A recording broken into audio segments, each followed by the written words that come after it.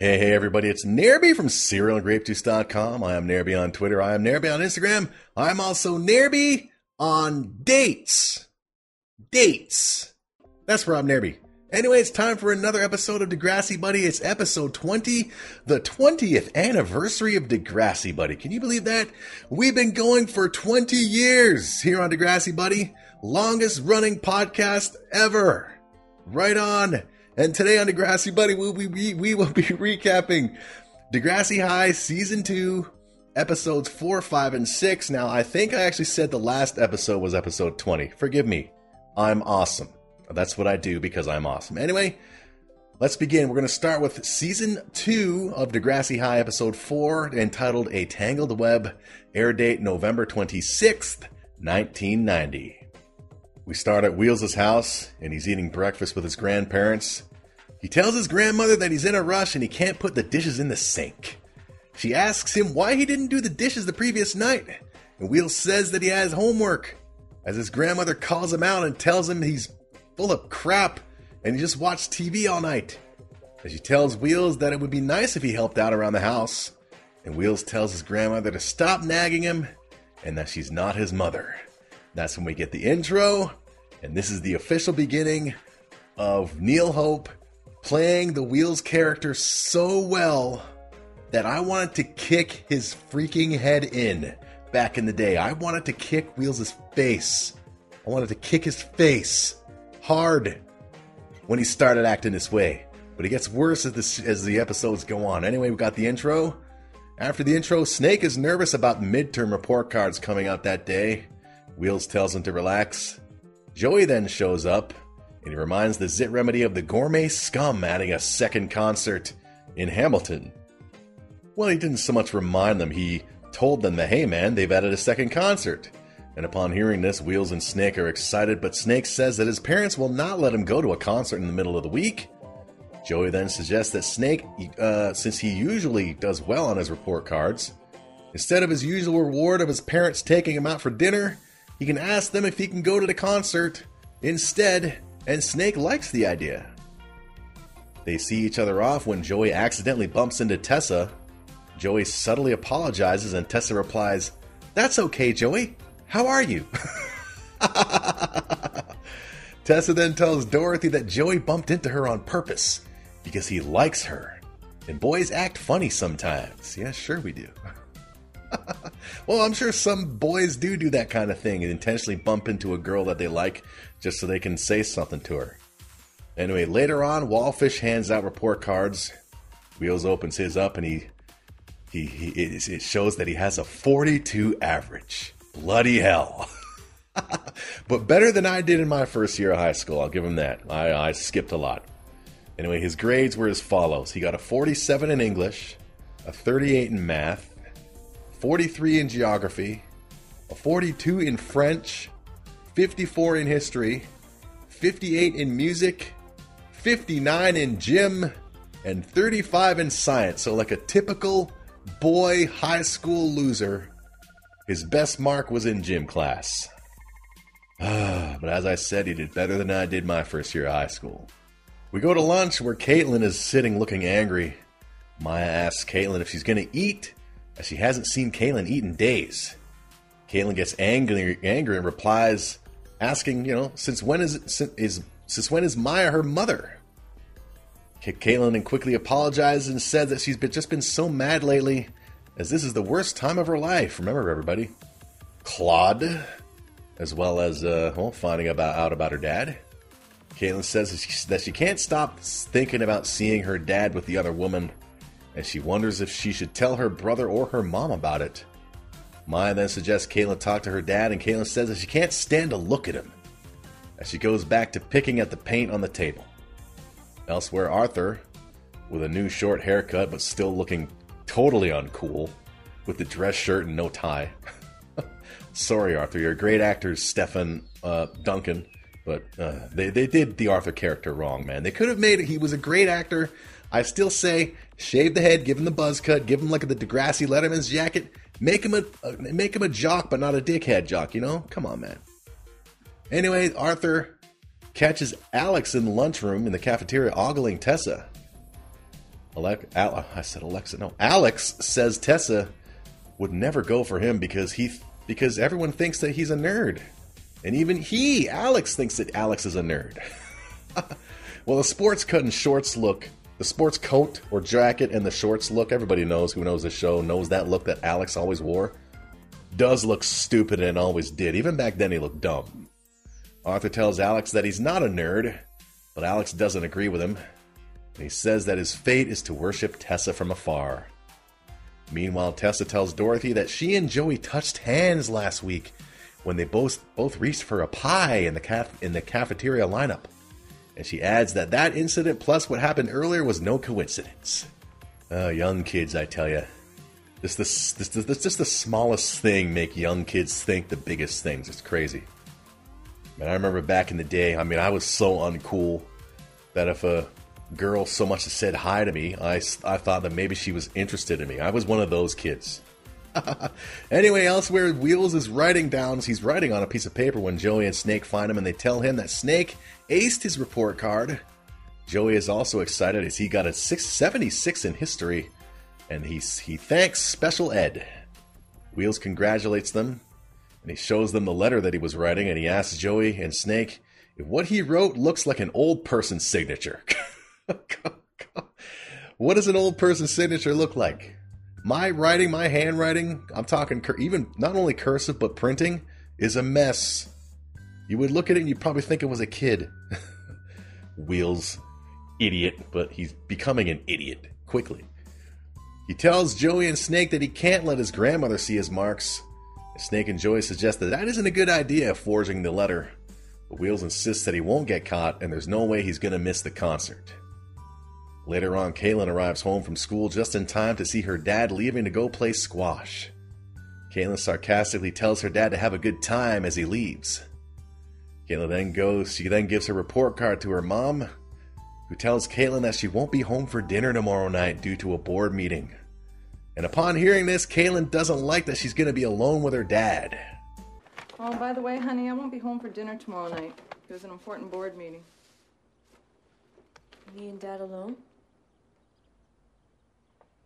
Why are you so angry at your father? Whatever it is, please, understand that he's under a lot of pressure these days. Yeah, right. He is. Now, he's very disappointed about not getting that promotion at work. I've been too busy to be there for him. It's not your fault. I'm not so sure. That's why I'm glad he's decided to take up squash. Gives him something new to do. You actually believe that? Squash? Why shouldn't I? Caitlin? Don't you understand? Don't you see what's going on? He's having an affair. Honey, what are you talking about? I saw him with another woman in a restaurant, and they looked pretty friendly. I was hoping you wouldn't find out. You know? So what are you gonna do? I don't want to force matters. We've been married for 20 years. So you have to confront him or something? Kaylin, I love him.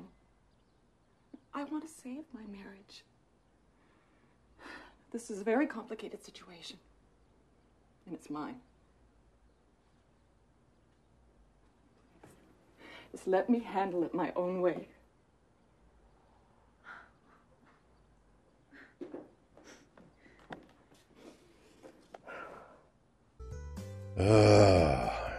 And there are people out there who've done that kind of thing, letting their significant other off the hook for the sake of the marriage. But at least we saw a box of dips in the cupboard. Dips. A lot of product placement in this episode of Degrassi Buddy. The 20th anniversary, 20 years. Anyway, Wheels returns home from school as his grandmother's setting the table for dinner. She asks him if he should be getting his report card soon, his midterm. And Wheels says that they don't do those anymore. Come on, I know she's old, Wheels, but come on. His grandmother calls him out on his big lie, but Wheels insists that it's the truth. until his grandmother reveals that Radich called and he wants her to go over Wheels' report card with him. She then asks what she's supposed to do with Wheels, as all he does is lie. He doesn't do as she says, and he won't go see his social worker. Wheels then replies that his parents are dead, and talking to a social worker is not going to change that. Grandmother then says that she hurts too, and it was her daughter. Wheels then replies that it was 2 years ago, and it's over now, and he's fine. So basically, he used the dead parents excuse for his behavior and his bad marks in school, and then literally a few seconds later blew it all off and said that his parents that the death is in the past and it's fine, get over it. At least that's what I gathered from it. Idiot. Anyway, he says he doesn't need help and he starts to walk off. Grandmother gets pissed with his attitude, and rightfully so, and she grounds Wheels for 2 weeks. Wheels can't believe it, as his grandmother says that he can't go out with friends and no TV, and he can only have friends over to help him with his homework. The next day at school, Alex finds a note on his locker. He reads it, and it's from it's supposedly from a secret admirer, Arthur, who's standing there with him. And the secret admirer wants to meet Alex at the front doors at 4 o'clock. Alex is excited, and Arthur says that it wasn't from him, liar. Alex then wonders who it might be. And Arthur suggests that maybe it's from Tessa. Really, Arthur? Maybe? We then cut to Tessa arriving at her locker, and she finds a note saying the exact same thing. And Tessa is sure that this note is from Joey, and she gets excited. Elsewhere, Joey and Snake find Wheels, and they tell him that Snake's parents are letting him go to the concert. Wheels tells them that they're lucky that they've got real parents, as he's been grounded for 2 weeks. He tells them that despite that, he's still going to the concert. And he has the idea to tell his grandmother that he's going to Snake's house for tutoring. Joey isn't sure that this is a good idea, but Wheels says he doesn't care about his grandmother, and he's tired of her yelling at him and telling him what to do, and from now on, he does what he wants. He was so smug in this scene, I wanted to kick his head in. Well done, Neil Hope. Rest in peace, brother. Well done. Great job. Later, classes end and Alex is still wondering about the note. Behind him and Alex, and whoever was with him, Maya tells Caitlin to just let her parents work things out, as Caitlin is nervous about being home with her father that night alone, and she hopes that she can keep her mouth shut. Maya then suggests Caitlin go to her house for dinner, and Caitlin likes the idea.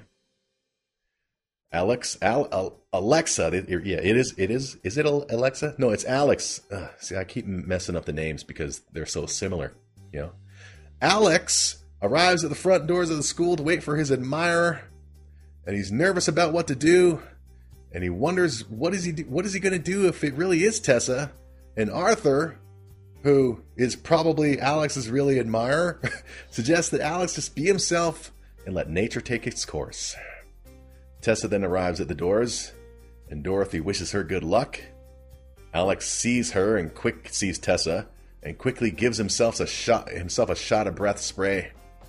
Tessa then starts fixing her hair in a little mirror. As Alex greets her, she greets him back. Alex then asks Tessa if she's waiting for someone, and she nods affirmatively. Alex then excitedly replies, "Me too!" And Tessa replies, "Great." And upon hearing this, and seeing that Tessa is obviously not waiting for Alex, Alex realizes that his secret admirer is not Tessa, as they both continue to stand there at the doors and wait.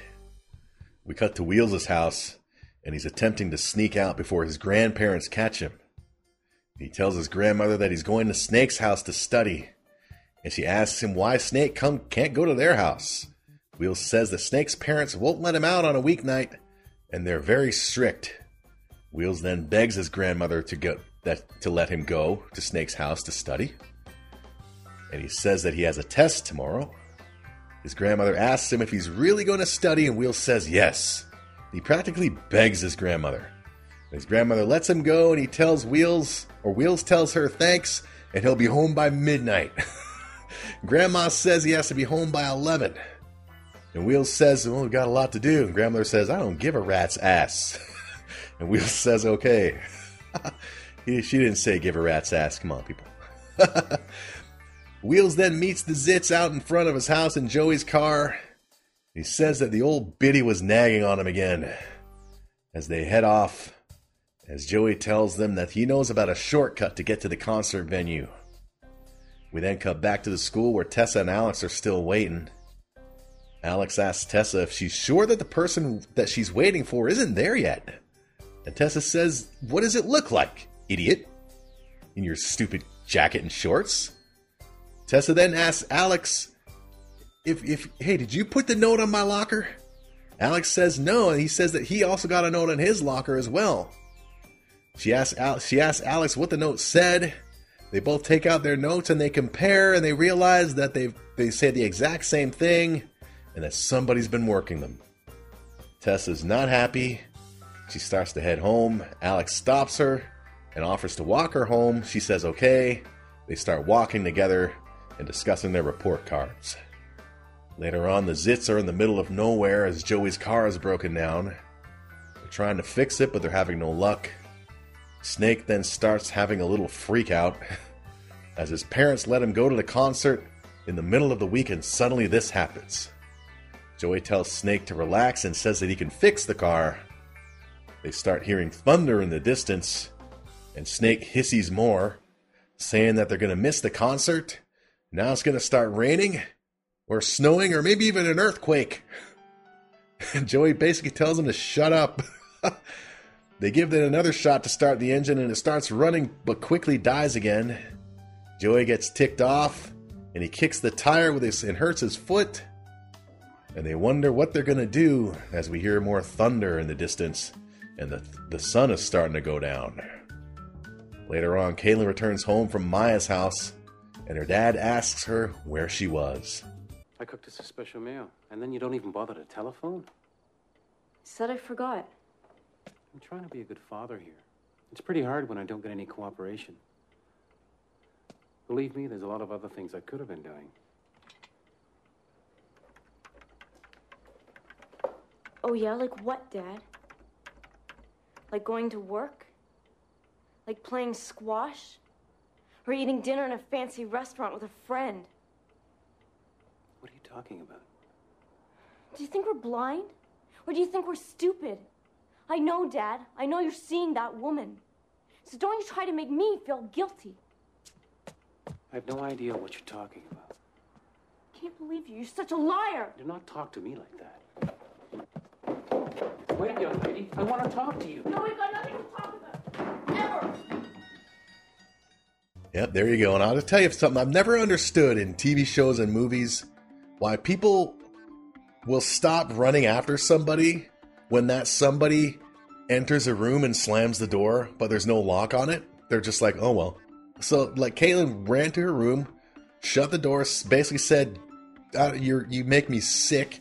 And her dad's like, oh well, I guess that's it. No, you open the door and you say, I demand you accept my apology. But, you know, he was busted. His daughter busted him. Idiot. Later on, it's dark and the Zits are still stranded. Joey is looking exhausted, and he's doodling in the gravel with a stick. It's been almost an hour since that guy left. He said he'd call a tow truck. Oh, yeah, that's what he said. Maybe he changed his mind, or maybe everywhere was closed. He'll find one. He has to. Maybe we should start walking. No, I'm not leaving my car. Why not? It's a piece of junk.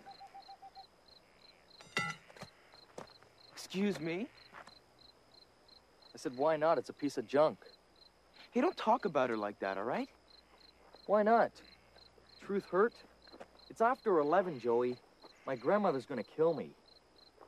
Thanks a lot. Hey, this isn't my fault. You said the car was okay. Oh, give me a break. If you get in trouble, man, it's because you lied, not because my car broke down.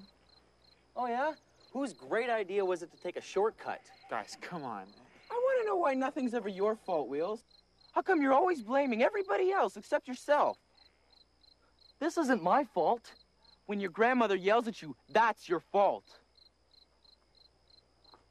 I don't need this. I'm walking. Fine, go ahead. See if I care. We can't just let him go alone. He can do what he wants. I'm staying here. I am sick of that guy. He's always lying. What is wrong with him these days? Is that a tow truck? Hey! Oh, finally. Wheels, come back!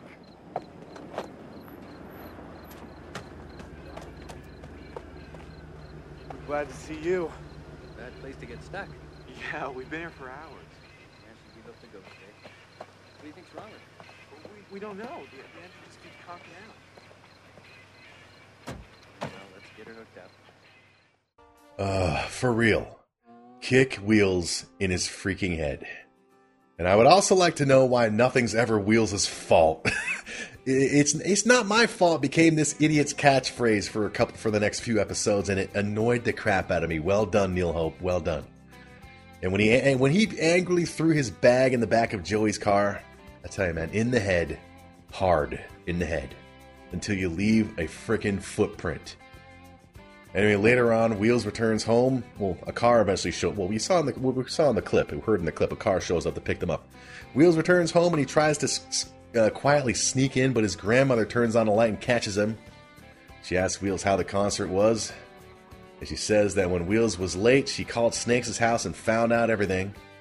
She says that she's too old to fight with him, and she's too tired of his lies. She calls him selfish, and Wheels rolls his stupid eyes, and he says, okay. And he gives a half-assed apology that his grandmother isn't thrilled with. Wheels says that he doesn't care what his grandmother believes, and he doesn't have to, she doesn't have control over him. She replies that she doesn't have control, but this is her house, and she doesn't want him living there anymore. As Wheels stands there looking like a deer in headlight, and then heads to his room. Probably to kick his own head in the face. Or, you know what I mean. God. But it just goes to show you that Neil Hope was an excellent actor. He played this douchebag Wheels role perfectly. Anyway, the next morning, Alex tells Arthur that he and Tessa started talking and couldn't stop. He says that he was thinking of asking Tessa to the semi-formal, and Arthur tells Alex to go for it. Tessa and Dorothy then arrive, and Tessa shouts hello to Alex, who then straightens up his dumb sports coat and shorts look and heads over to her. We then cut to Caitlin and Maya arriving, and Caitlin tells Maya that her brother let her spend the night at his place, that her mom called and said that she understood why Caitlin left, and that her brother is going to let Caitlin live with him and his wife for as long as she wants, as Caitlin says she can't go back home until everything's over. Elsewhere, Joey is at his locker and he's yawning, and he's greeted by Wheels, who apologizes to Joey. Joey accepts,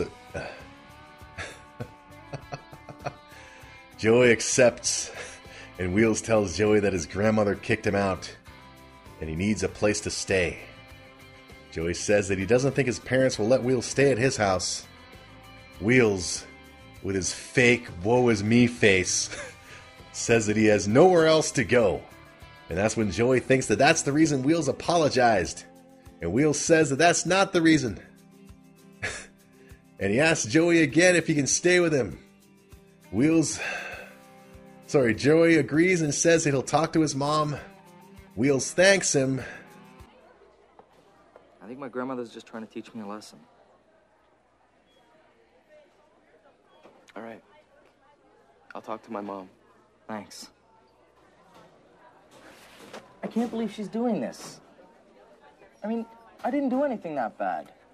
What's her problem anyway? What? You think this is my fault? No way, man. This is her fault. Don't you think? Oh my God. Even back in the day when this episode aired, and as I said, I recorded these episodes on VHS, old school, baby. And I rewatched them.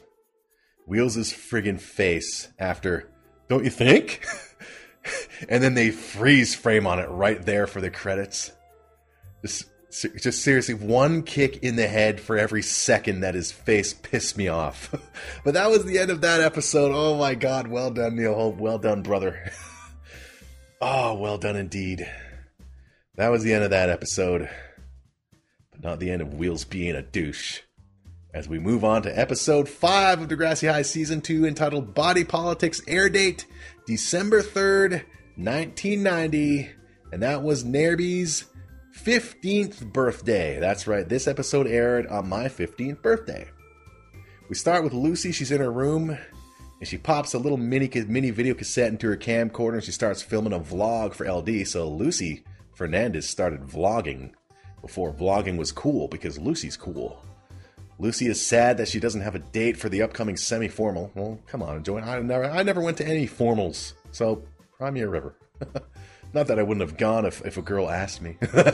Anyway, she says that she realizes that she's mouthy and she intimidates a lot of guys, but wonders if there's men out there that admire that.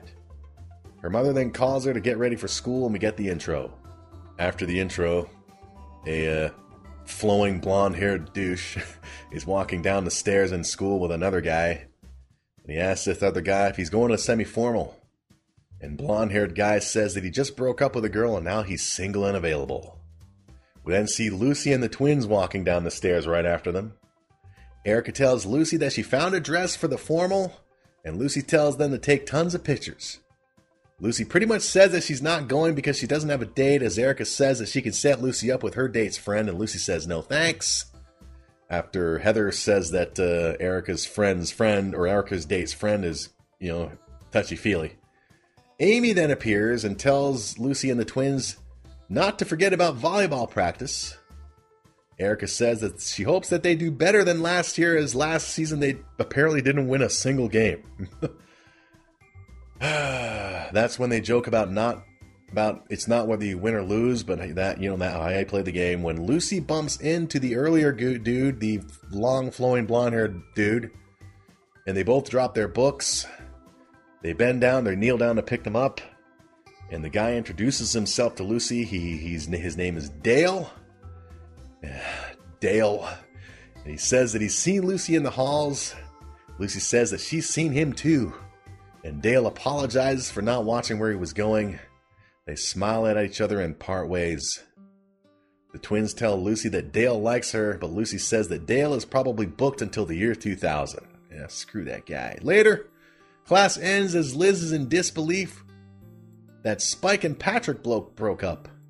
Spike says that she never had any spare time, and that she and Patrick never had much to talk about anyway, but they're still friends. Liz then heads to the quad for lunch as Spike heads to the library to do some library stuff. We go to the quad where Liz is approached by Patrick. She tells Patrick that Spike is in the library, but Patrick says that he's not there. He's not looking for Spike. He was wanting to talk to Liz, and he tells Liz that his friend's band is performing that night, and they want some friends in the crowd, so Patrick invites Liz. Liz isn't sure, as Patrick says that it's just his friends. Liz asks Patrick if she can get back to him later, and he says no problem. Meanwhile, Alexa is waiting outside when she spots Michelle. She says hi to Michelle, and Michelle says hi back, very awkward. Alexa then invites Michelle to hang out sometime like old times, and Michelle says okay, and she suggests Tuesday evening. Alexa says that Simon invited her over for dinner that night, and Michelle asks her why she even bothered asking, and she tells Alexa to go marry him or something, and walks off. Yeah, why don't you just go marry Simon, Alexa? Spoiler alert. Elsewhere, Dale shows up at Lucy's locker and asks her if she's going to the semi-formal.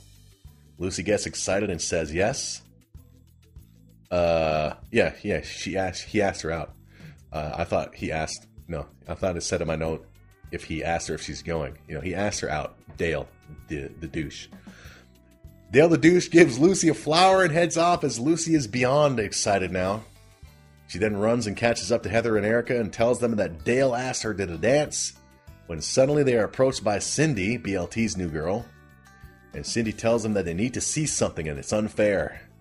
They go to the bulletin board and shows them a notice stating that girls' volleyball practice has been moved to early mornings in favor of the boys' basketball team, who will get after-school gym time every day, all afternoon. Lucy gets angry and tells the group to follow her to Miss Mackenzie to fight this. I don't know who Miss Mackenzie is. It's just a name, I guess. Luke and another guy then show up at the bulletin board. They see the new practice time for boys basketball, and they celebrate. Meanwhile, Spike is in the library studying Romeo, or reading Romeo and Juliet, but the Cliff Notes version, you can see. Which is what, I would have done. When Liz shows up and tells Spike that Patrick invited her to this concert. Upon hearing this, Spike is confused and asks Liz what she said. Liz said that she didn't give him an answer yet, and she just wanted to check with Spike first. Spike tells Liz that she should go if she wants to, and Liz says that's okay, she'll go because she really loves live music. Spike, obviously not happy, tells Liz to have fun, and Liz leaves as Spike sits there in confusion. We then cut to Lucy and company leaving the teacher's room unhappy as they were told that the boys' basketball team has a better chance at making the playoffs, and thus they want support. Like the school wants support for the team. Cindy tells them that BLT told her that the boys' basketball team is getting new uniforms and new equipment when the girls can't even get their volleyball net fixed. Erica suggests going on strike, but Cindy says that nobody would notice as most of the school doesn't even know that there is a girls' volleyball team. Lucy says that the school is sexist, as Heather says that they need to do something. Lucy then stops in her tracks and smiles, and she says that she has an idea, and she tells the girls to come with her. We then go to the gym where the girls are setting up the volleyball equipment, and members of the boys' basketball team arrive all ready for practice, one of them being BLT and Dumb Simon. BLT asks the girls, well, why are they there? And Lucy says that they're protesting. BLT says that it's not the boys' fault that they're getting new stuff and a better gym time, as Lucy says that they only got it because they're guys. Dumb Simon then chimes in and says that they can't help that. One of the very few smart things that Dumb Simon has ever said in the Degrassi universe. It's true, they can't help it. What you gonna do? Erica then says that the girls' team should be treated equally to the boys' teams, and BLT gets frustrated and sluggishly tells them to take the volleyball net down. Lucy refuses, insisting that it's the girls' gym time, and BLT replies, "Not this year, finger snap, ladies." So he didn't say finger snap, but he snapped his finger. Ladies, which ticks the girls off. That's when Cindy, BLT's woman, steps up and tells BLT that he's not the captain, and finger snap, the ladies want to talk to the captain.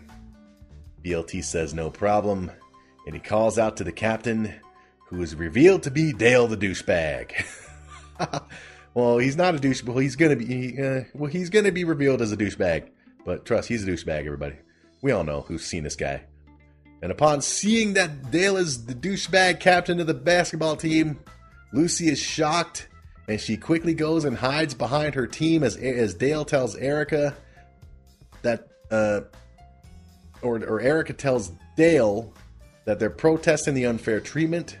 Dale says that there's nothing the boys can do and suggests the girls talk to the phys ed department. The girls said that they already did that, and they insist that it's sexism. Dale says that it's got nothing to do with sexism, and the boys have a good chance of winning this year. Heather asks Dale how he knows the girls don't have a chance at winning, and Dale laughs like a douche, and he says that nobody cares about girls volleyball, as Lucy continues to hide in the back, and Dale tells the basketball team to take the net down, and things get into chaos as Lucy just stands there. Poor Lucy. And she just stands there looking at the chaos. Come on, Lucy. Don't worry, it's coming. Later on, Lucy, wearing a ClearTech shirt, which was a sponsor of the show and even had Degrassi Kids in their commercials. ClearTech, for those who do not know or do not remember, was a acne medication cream. And I remember one commercial featured Caitlin and Maya. Maya, don't we look great? Caitlin, we're divine. Ooh, it's tingles. What's this stuff called again? New ClearTech Foam Wash. Microbubbles that rapidly kill bacteria. Ooh, bacteria. And penetrate deep to remove dirt and oil for clear, healthy-looking skin. Well, it's definitely a neat way to clean your face. Definitely. Hey, let's go cover all the guys' faces at Degrassi. Yeah, they'll thank us for it later. Try new ClearTech, because clear skin starts with clean skin.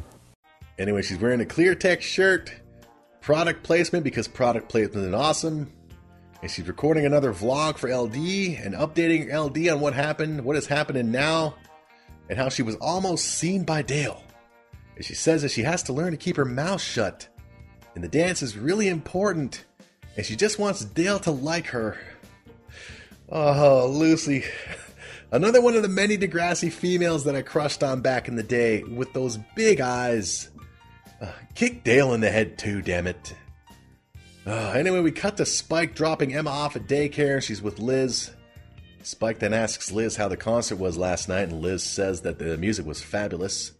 Spike then jealously asks if Patrick walked Liz home. Liz said that he did because he's always a gentleman. Spike then asks Liz if he kissed her goodnight.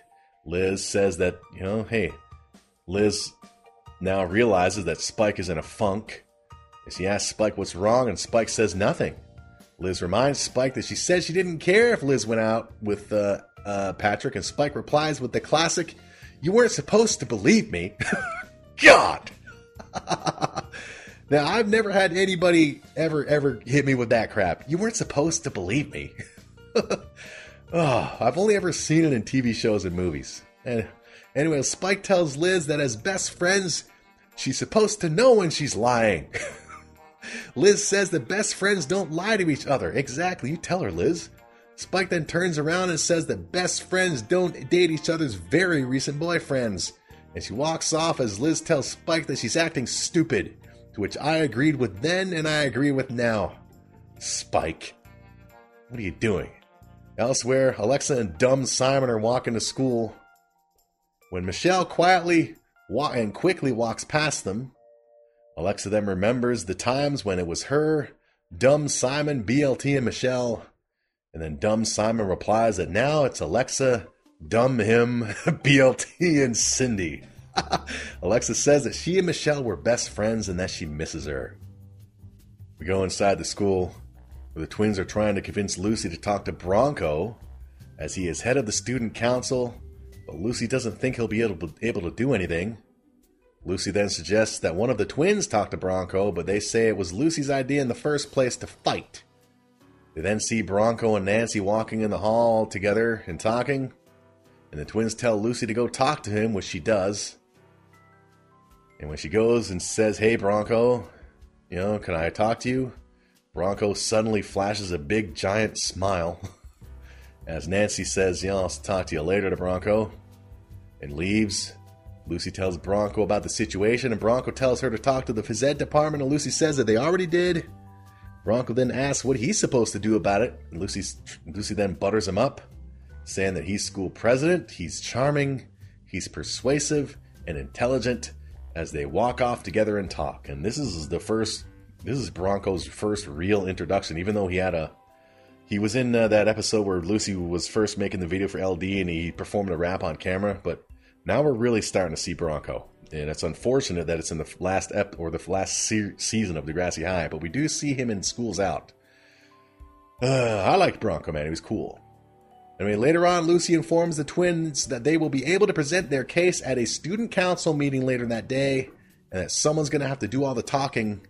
And she implies that one of the twins should do it, but they say that Lucy should do it because she's the most passionate and outspoken, to which Lucy replies, "You mean mouthy." Lucy then says that she'd rather not do the talking, but will not tell them why as class begins. Later on, Liz is having lunch alone when Patrick appears and asks if he can join her. Liz says that she doesn't think this is a good idea, and Patrick asks her what the deal is. Liz says that nothing's wrong and she doesn't think it'll work out with her and Patrick, and that Spike is her best friend. Patrick thinks about it for a second, he accepts, and he leaves as Liz enjoys a bite of a dip. That's right, product placement. Dips, Cleartech, gotta love it. No Gowan, though. I mean, Gowan was all over Degrassi Junior High, but we haven't heard him in a while.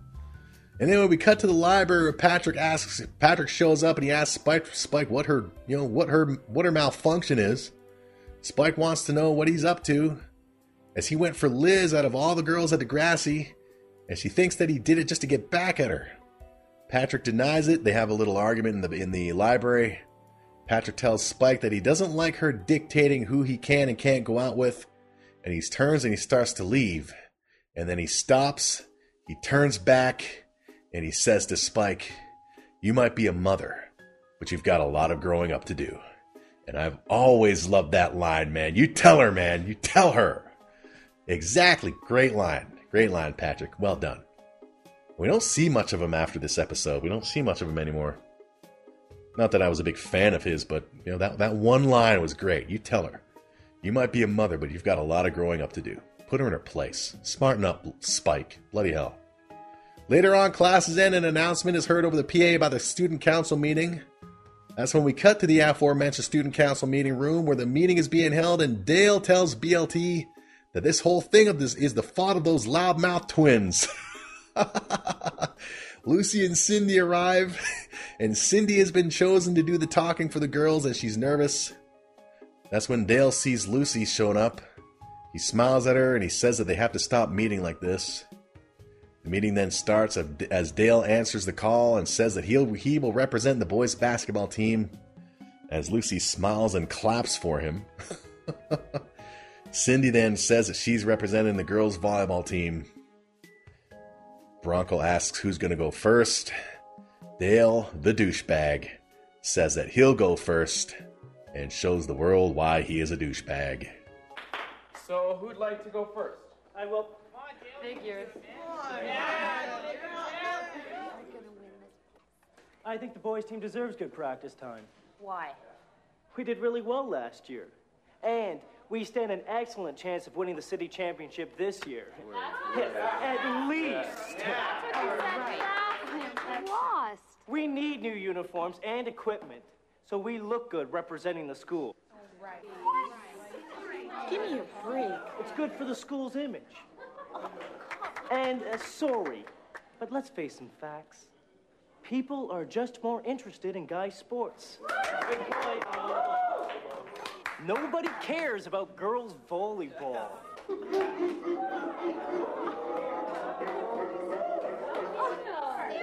Wait a minute. Excuse me.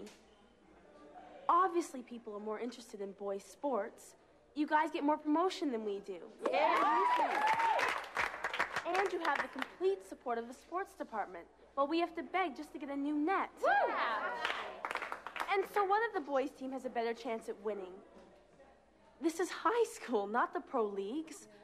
I thought sports is about participating and exercising and having fun. Yeah, okay, this is getting a bit... It's irresponsible for a school to uphold traditions that are out of date and prejudice. We're tired of being treated as second-class citizens in our own school.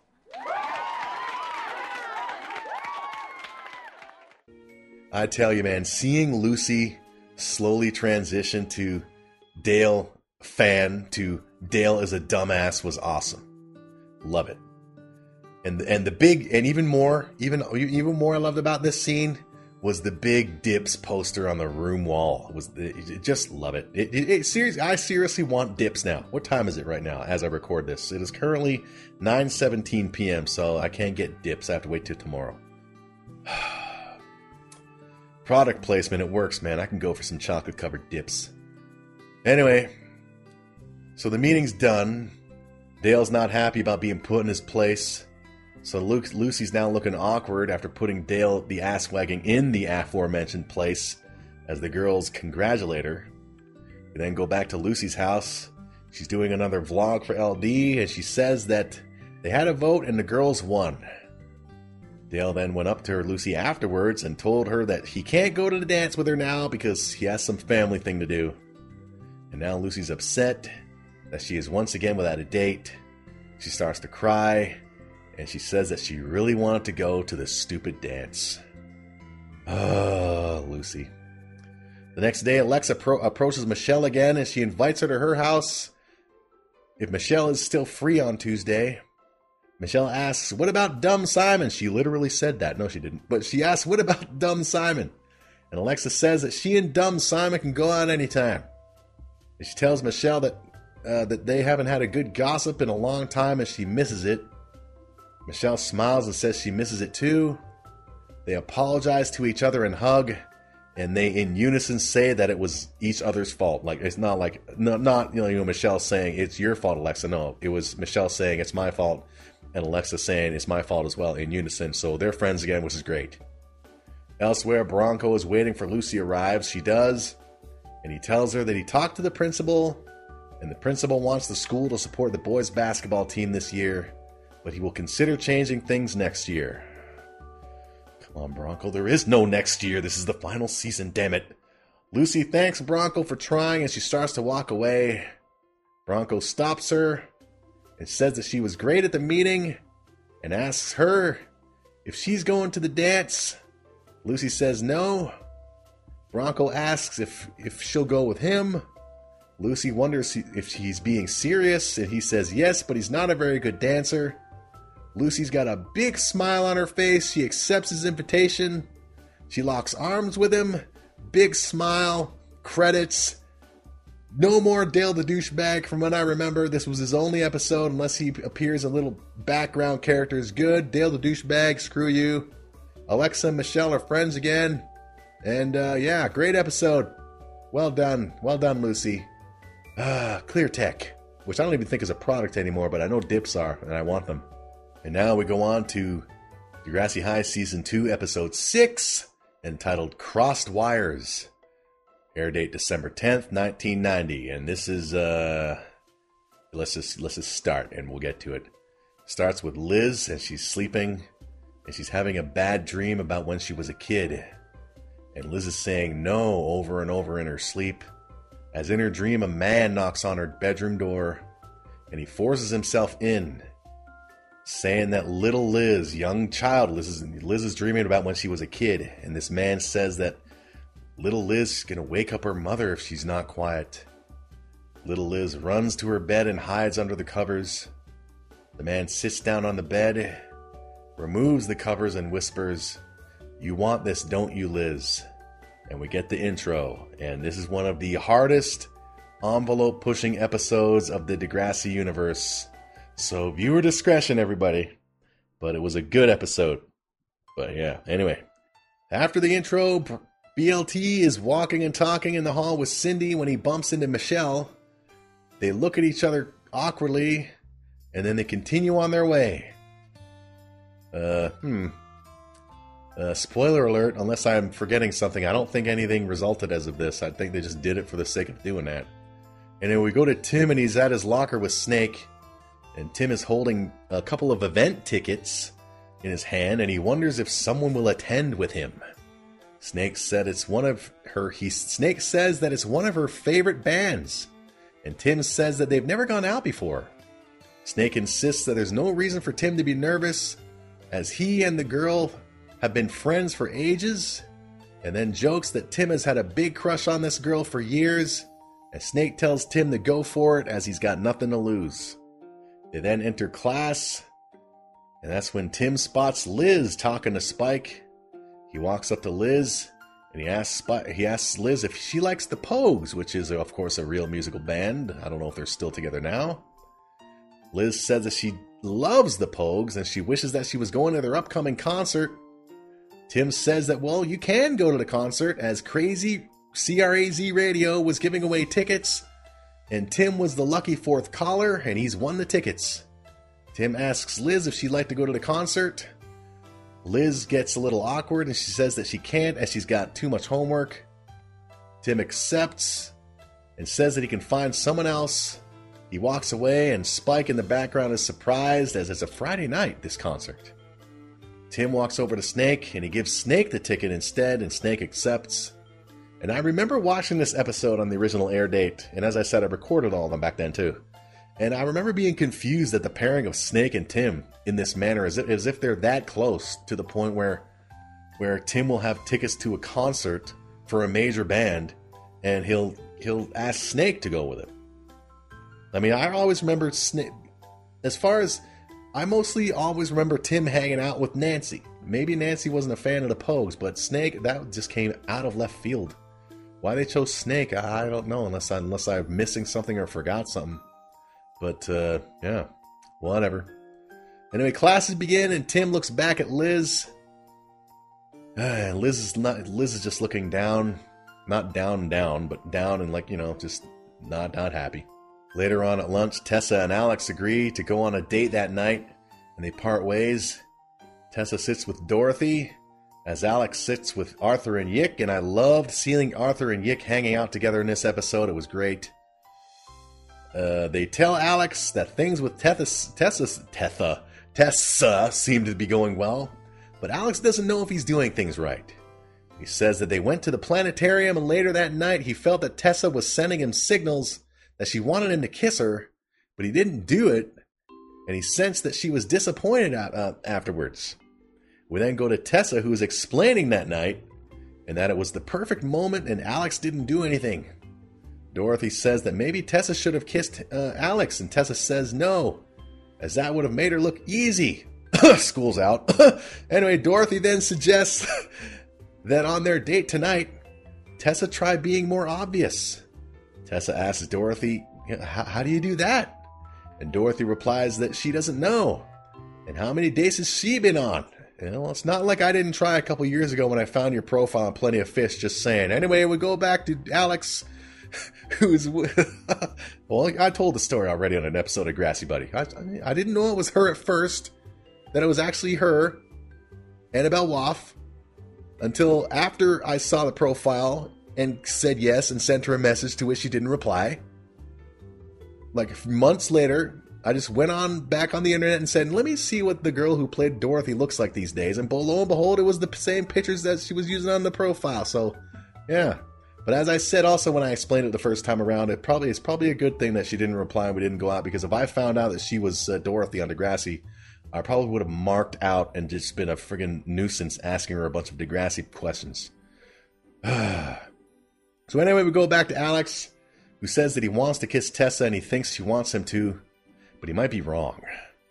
He asks Yick and Arthur how you tell if a girl wants you to kiss her, and Arthur replies, "You're asking us?"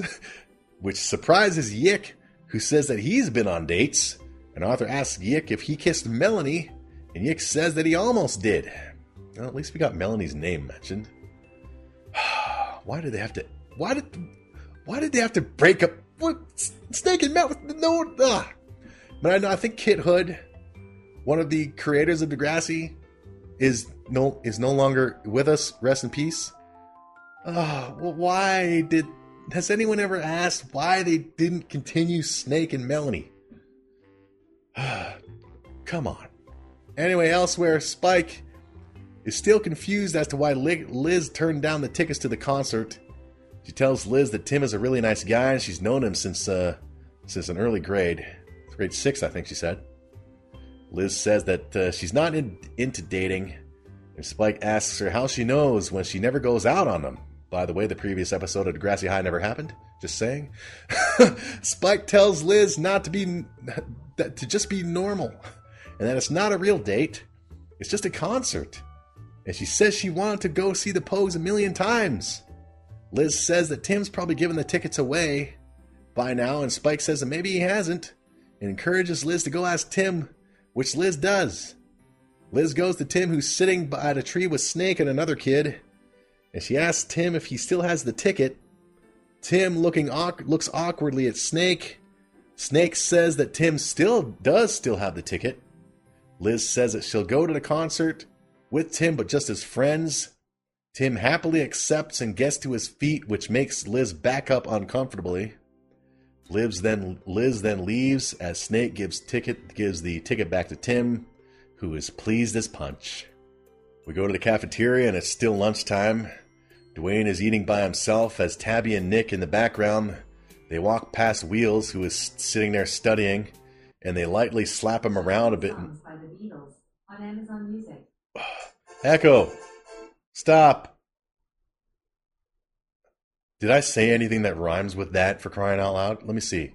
In the cafeteria, still lunchtime, Dwayne is eating by himself as Tabby and Nick walk by Wheels, who is studying in the background, and they slap him around a little bit and laugh. Nothing there rhymes with that, ECHO, so I don't know why ECHO turned on. Sorry about that, everybody. Started playing a Beatles song. Come on. Anyway, Nick and Tabby see Joey leaving the food line, and Nick grabs some fries off of Joey's tray. They then sit with Dwayne and Tabby with her box of dips, totally facing the camera, product placement, and because Tabby's awesome. Remember, she also, before carrying her walking around with dips, was walking around with a jar of peanut butter. She asks Dwayne if she wants to hang out this weekend. Dwayne says that he's busy. Tabby asks Dwayne what's been wrong with him. When Nick spots Joey having trouble at a pop machine. Yeah, pop machine. And he jokes that it would be unfortunate if that tray dropped. And Tabby jokes that it would be incredibly messy. Nick then gets up and he starts walking toward Joey when Dwayne quickly stands up and he tells Nick to leave Joey alone. And Joey sees that he almost got jumped by Nick and he walks off. Tabby then asks Dwayne why he's suddenly being nice to that little cockroach. And Nick wonders if Joey's blackmailing Dwayne. Dwayne doesn't answer and he just leaves. And when I said that I loved this storyline between Dwayne and Joey back in the day, and I still do to this day, I meant it, man. Because I remember, as I said, I would tape all the Degrassi's on VHS back then. And I rewound and watched that scene over and over because it was awesome seeing Dwayne stick up for Joey. I'm telling you, it was the wrestling fan in me liking seeing the bad guy and the good guy becoming friends. And it also let the audience know that they haven't forgot about the little angle. So I love it, man. Loved it then, love it now. Later that night, Alex is walking Tessa home from their movie date. And they're talking about the movie. They get to Tessa's front door. And Alex is actually not wearing the sports coat and shorts this time. He's wearing a shirt and tie and jeans, not looking like such a dumbass. Anyway, they get to Tessa's front door, and Tessa says, well, here we are. And Alex replies, home again, jiggity jig, whatever that means. But instead of saying goodnight and heading in, Tessa grabs some popcorn from Alex and walks over to their porch. Alex joins her, and they remark that they had a fun evening. Tessa looks at Alex with anticipation. Alex looks and acts awkward. Alex then looks over yonder as Tessa is still looking at him. Alex looks back at Tessa, and she smiles. They start to slowly move toward each other as if they're going to kiss, until Alex flinches and says that he needs to go. He leaves the container of popcorn with Tessa, who's not happy, and she heads inside. Oh, Alex. We cut to Tim and Liz, who are on their way back from the Pogues concert. Remember the last number they did? Oh, yeah. Too bad they didn't do another one. Look at the drummer. I know. He looks hilarious. Remember those idiots 2 rows ahead? You don't think they were stoned, do you? Oh, no. Definitely not. I bet they don't remember anything of the show. Yeah, really. Well, I'm sorry, but I can't invite you in. My mom goes to bed early. No problem. Thank you so much for inviting me. You're welcome. I'm glad he had a good time. I had a fabulous time. You know, you're really good company. We should do this again sometime. Sure. Night. Night. No. Liz. No! You don't want to wake Get your out mom. of my room. Liz, calm down. Get out of my room. Liz. I'm sorry.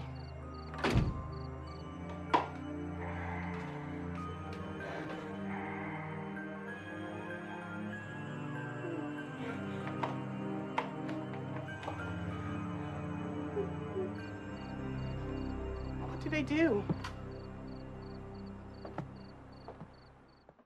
Oh, man. Powerful, I tell you. And Liz saying under her voice, get out of my room.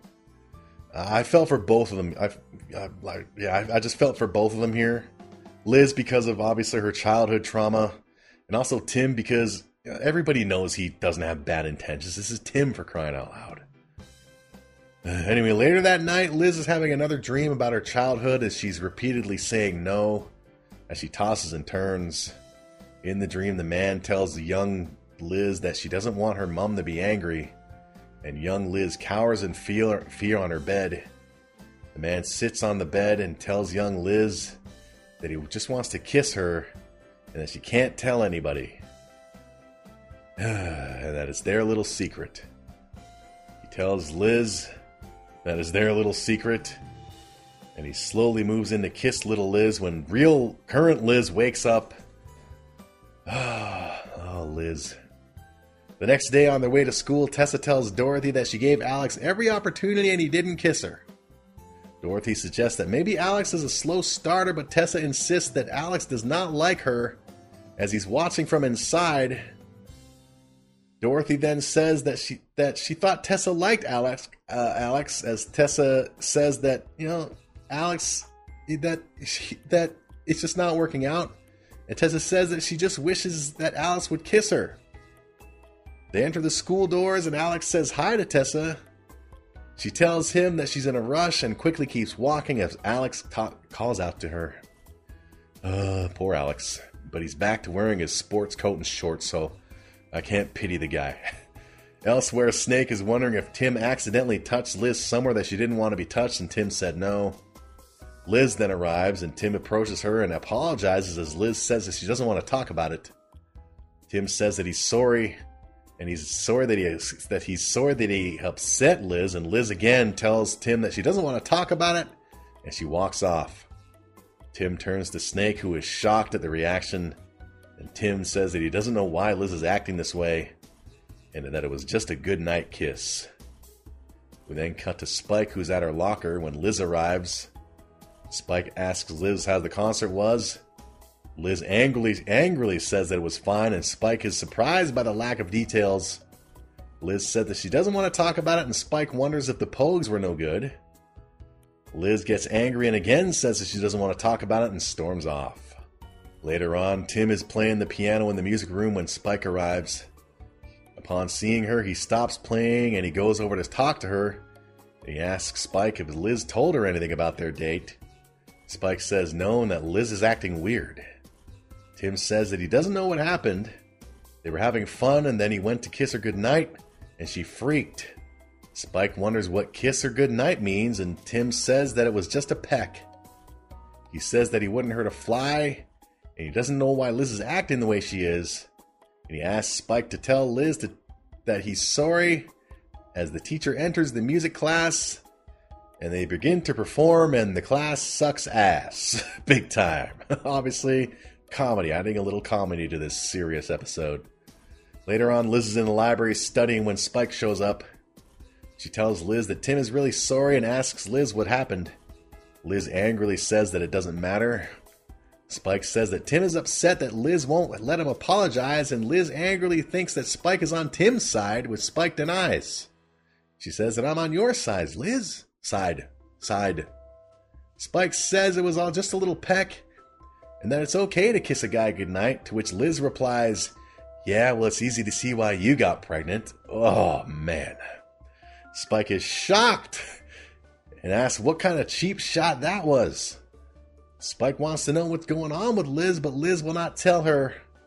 Spike says that maybe she can help, but Liz says that she can't tell her, and Spike says, "No, okay," and leaves if that's the way Liz wants it. Later on, Alex is walking in the hall with Trish, the Mohawk girl, when Tessa grabs him and says that they need to talk.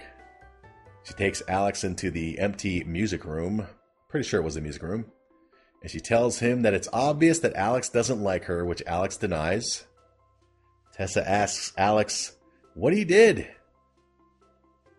Alex asks Tessa what he did, and Tessa replies nothing, and that's the point. Alex insists that they had fun the other night, and Tessa asks, well, why didn't you kiss her? Me. Her, not me. Her. Alex says that he didn't know if she wanted him to which Tessa sarcastically replies that maybe he needed to give him a fax. She tells Alex that things aren't working out and they should just end it now before things get too messy. Tessa opens the door and she opens the classroom door to leave when Alex quickly closes it. He takes off his glasses and he plants one on her, big time. He then smiles, tells Tessa that he'll see her in class, and he leaves as Tessa stands there in shock and awe, and then suddenly smiles glowingly. And this was another scene that I watched over and over back in the day because, yes, Tessa was another Degrassi female that I crushed on back in the day. And I marked this as a victory to all losers like myself. So, yeah. Yeah. Several scenes from this episode I watched over and over. There's another one coming up.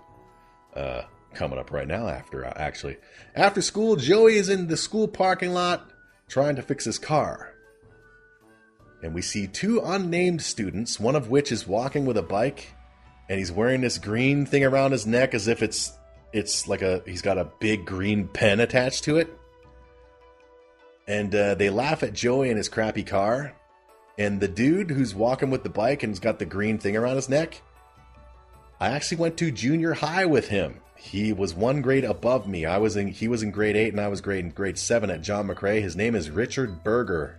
I mean, we never ever talked. I mean, we were in different grades, but I remember hearing of him and hearing that he wanted to be an actor. So he got a really small part on Degrassi. So well done, Richard Berger. I went to school with someone who was on Degrassi. So who wants my autograph? Anyway, Dwayne then shows up and he sees that Joey's having car trouble. And this is another, as I said, this is another scene that I watched over and over and over back in the day because it was just fucking awesome. Where are your little friends? Rats desert the sinking ship. What's the problem? I don't know. It won't start. I can't afford to take it to the garage anymore.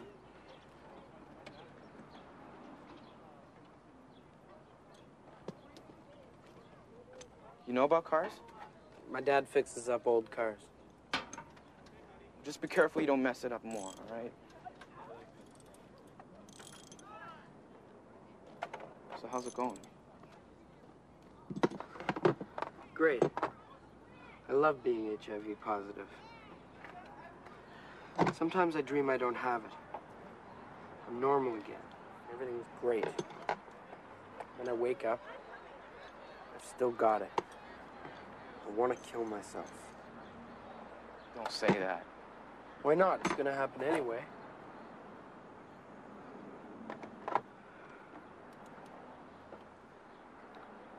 You're the only person who knows. I told you by mistake. I haven't even told my parents yet. You gotta tell them. No way. My dad would kill me. You wouldn't have to do it yourself. Oh, man, I'm sorry. I didn't mean to say that. I say these stupid things sometimes. No. That's okay. I like it. It's kind of funny.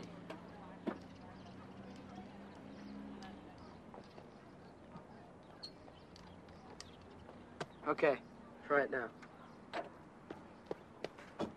Do it myself. All right. That's great. Thanks a lot. Listen, you want a lift? Sure. Hop in. Awesome, awesome, awesome. And that's all I'm going to say. Just awesome. And these two still hang out to this day. Just check it out on Joey/Pat Mastriani's Instagram. They were hanging out and having a beer together during the COVID times. And we then cut to Spike's house as she's playing with Emma, who's playing in a little blow-up pool. And Spike is also hanging laundry outside. Liz arrives. She stops. She then smiles and she joins them. And again, discretion is advised. You know, you're right. Best friends should tell each other everything.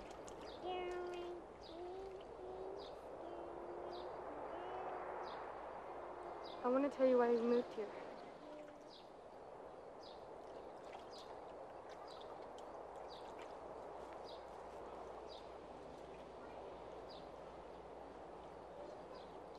When I was 9, my mom had this boyfriend. They were going to get married.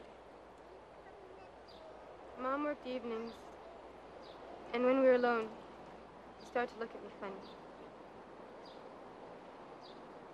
At first, he made me sit on his lap. And then he made me touch it. And other stuff. Oh my God.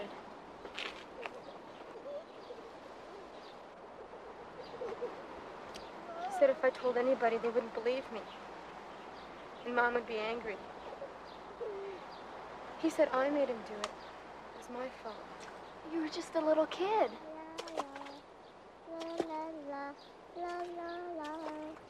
Mom found out finally.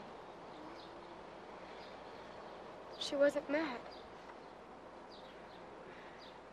That's why we moved here.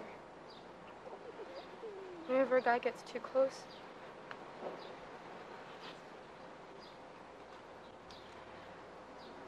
most times I can forget. But sometimes I have these dreams.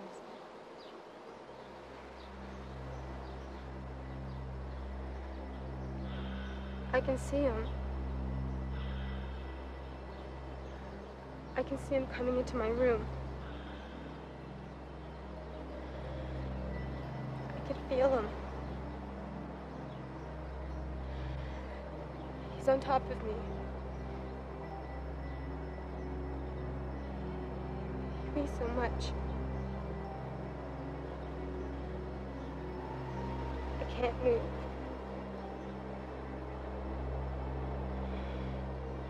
I feel so dirty. You've got to talk to someone who can help. I feel so dirty. And this was a powerful scene. And what made it even more powerful was having little Emma there and hearing her in the background. So that was very well thought out and well planned. Just give it that extra, man. And also 2 longtime best friend characters. Well, why did they have to end this series after this season? Why? On such a roll. Damn, as I said, previous episode of Degrassi Buddy 20th anniversary.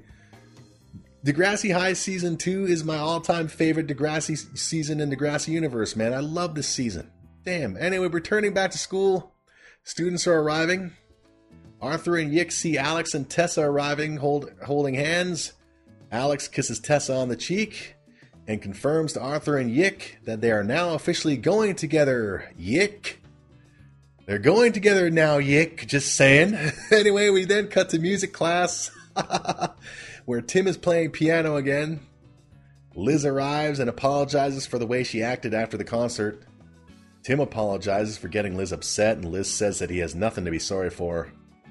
Tim then asks Liz if he did anything wrong, and Liz says, or what he did, and Liz said that he didn't do anything wrong. And that Liz says that she's just shy about relationships right now. By the way, the previous episode of Degrassi did not happen. Tim then asks Liz if they can be friends again.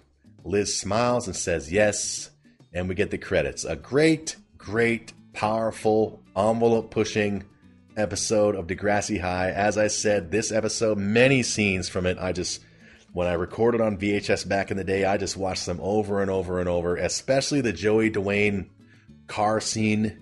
Just seeing them just become more and more acquaintances was just Hogan Andre. It was just great. Hogan Andre getting back together. Anyway, that was Degrassi Buddy episode 20, the 20th anniversary, 20 great years of Degrassi Buddy, courtesy of Cereal and GrapeJuice.com. I'm Nerby on Instagram. I'm Nerby on Twitter. I'm also Nerby during all-nighters. Speaking of which, stay tuned for the next episode of Degrassi Buddy, episode 21. Which, by the way, I forgot to mention this, you can find episodes of Degrassi Buddy on not only SoundCloud, not only CerealGrapeJuice.com, but also on iTunes, Spotify, and Stitcher. And the next episode of Degrassi Buddy, we will be recapping episodes 7, 8, and 9 of Degrassi High Season 2. They are entitled The All-Nighter, Home Sweet Home, and Extracurricular Activities. So join me then. Tell your friends, your family, your foes, everybody about Degrassi Buddy, as we are coming to an end pretty soon. But as I mentioned, also after Degrassi Buddy, we will be doing Bayside Buddy, as I have the entire series of Saved by the Bell on DVD as well. I'm a big fan of that show as well, so we will be doing those Bayside Buddy. Be ready for that. Thank you for listening, and join me then next time. Have a lovely day. Have a lovely day.